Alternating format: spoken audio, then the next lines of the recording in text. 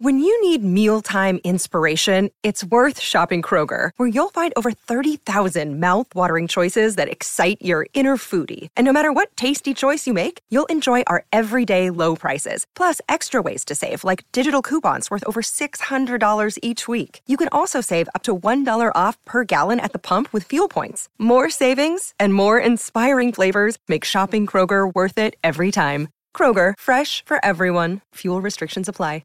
G'day, Mike Hussey here, but you can call me Mr. Supercoach. KFC Supercoach BBL is back and there's 25 grand up for grabs. So what are you waiting for? Play today at supercoach.com.au. T's and C's apply. New South Wales authorisation number TP/01005.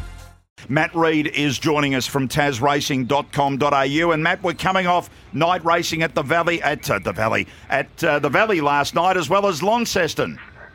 Yeah, morning guys. It was a good night of racing in Launceston last night. The track continues to race brilliantly down here in Tassie. First three meetings back have been super. A couple of runners to follow for that meeting.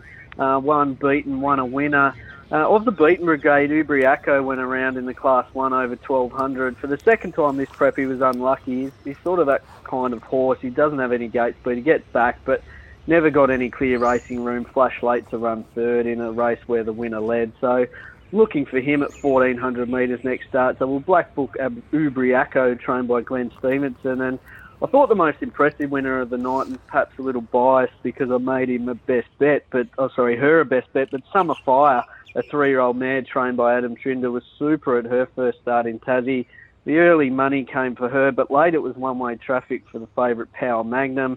She gave that horse a start and blew past him with ease. It was the slower of the two Tas-bred bonus maidens, but that was dictated by the slow lead time. It was a much faster last 800, and Adam Trinder's stable's flying, and he looks to have another smart one in Summer Fire. Okay, so there's certainly a couple of horses to follow out of Launceston last night, and we've got harness racing for Tas racing tomorrow. Yeah, all the action this weekend in Launceston. 10 harness races tomorrow night, 5:25 local time kickoff. A couple of specials there from Tas Racing's harness man, Jamie Cockshut. Race 5, number 9, Aguda Ruler, who won well last week, and despite this being slightly stronger, he'll strip fitter and looks hardest to beat again. And race 7, 4, Baruga Rock. She's won 3 of her 5 career starts, a really progressive filly who looks on target for the upcoming Size Stakes series. Nat Emery's in the sulky there, who of course has a great association with one of our star mares, Blame It On Me, who tackles a Group 3 at Geelong tonight. So we'll be cheering Blame It On Me, but locally, a couple of specials from Launceston harness, race 5, 9, Aguda Ruler, and race 7, 4, Baruga Rock. Keep yourself well, Matt. Good to talk to you this morning. Thanks, guys. Have a good day. Good on you, Matt Reid. You can check out more on all of the Tasmanian racing by going to tasracing.com.au.